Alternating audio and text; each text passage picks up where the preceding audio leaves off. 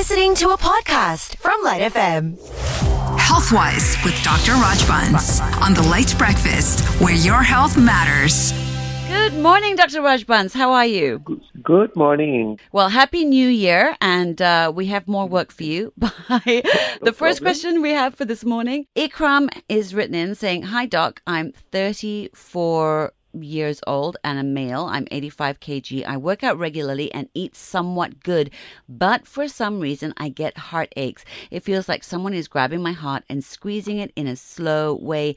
It sort of feels hot too. It's kind of scary, so I hope you can help me figure out what's wrong. Thanks, Doc." 85 is a bit on the, I think, overweight side. I don't know his height. But, anything like that sounds more like a GERD, because it feels hot and it's squeezing. Because sometimes gastro reflux can cause. But still, having a pain like that, squeezing. He didn't talk about whether it radiates to anywhere else, whether any sweating. But I would want him to go and just get his heart checked, because that's more important than passing it off as something muscular or just passing it off as some reflux, So, Right. We've seen heart attacks, even people in their 20s can occur, at 34 is still possible.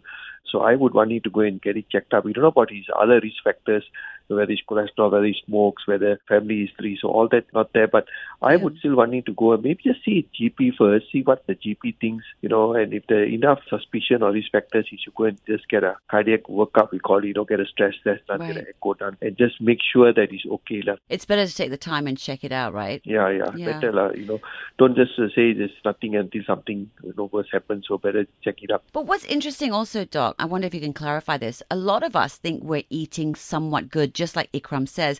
But, I had a friend who was pointing out that I was putting a lot of salad dressing on my salad. So I'm thinking I'm eating healthier, but I'm actually drowning it in my favorite sesame, mayonnaise sort of thing. And she was like, that is not healthy. True. I totally agree. A lot of people think they're eating healthy, but there may be a lot of things they're doing that might not actually.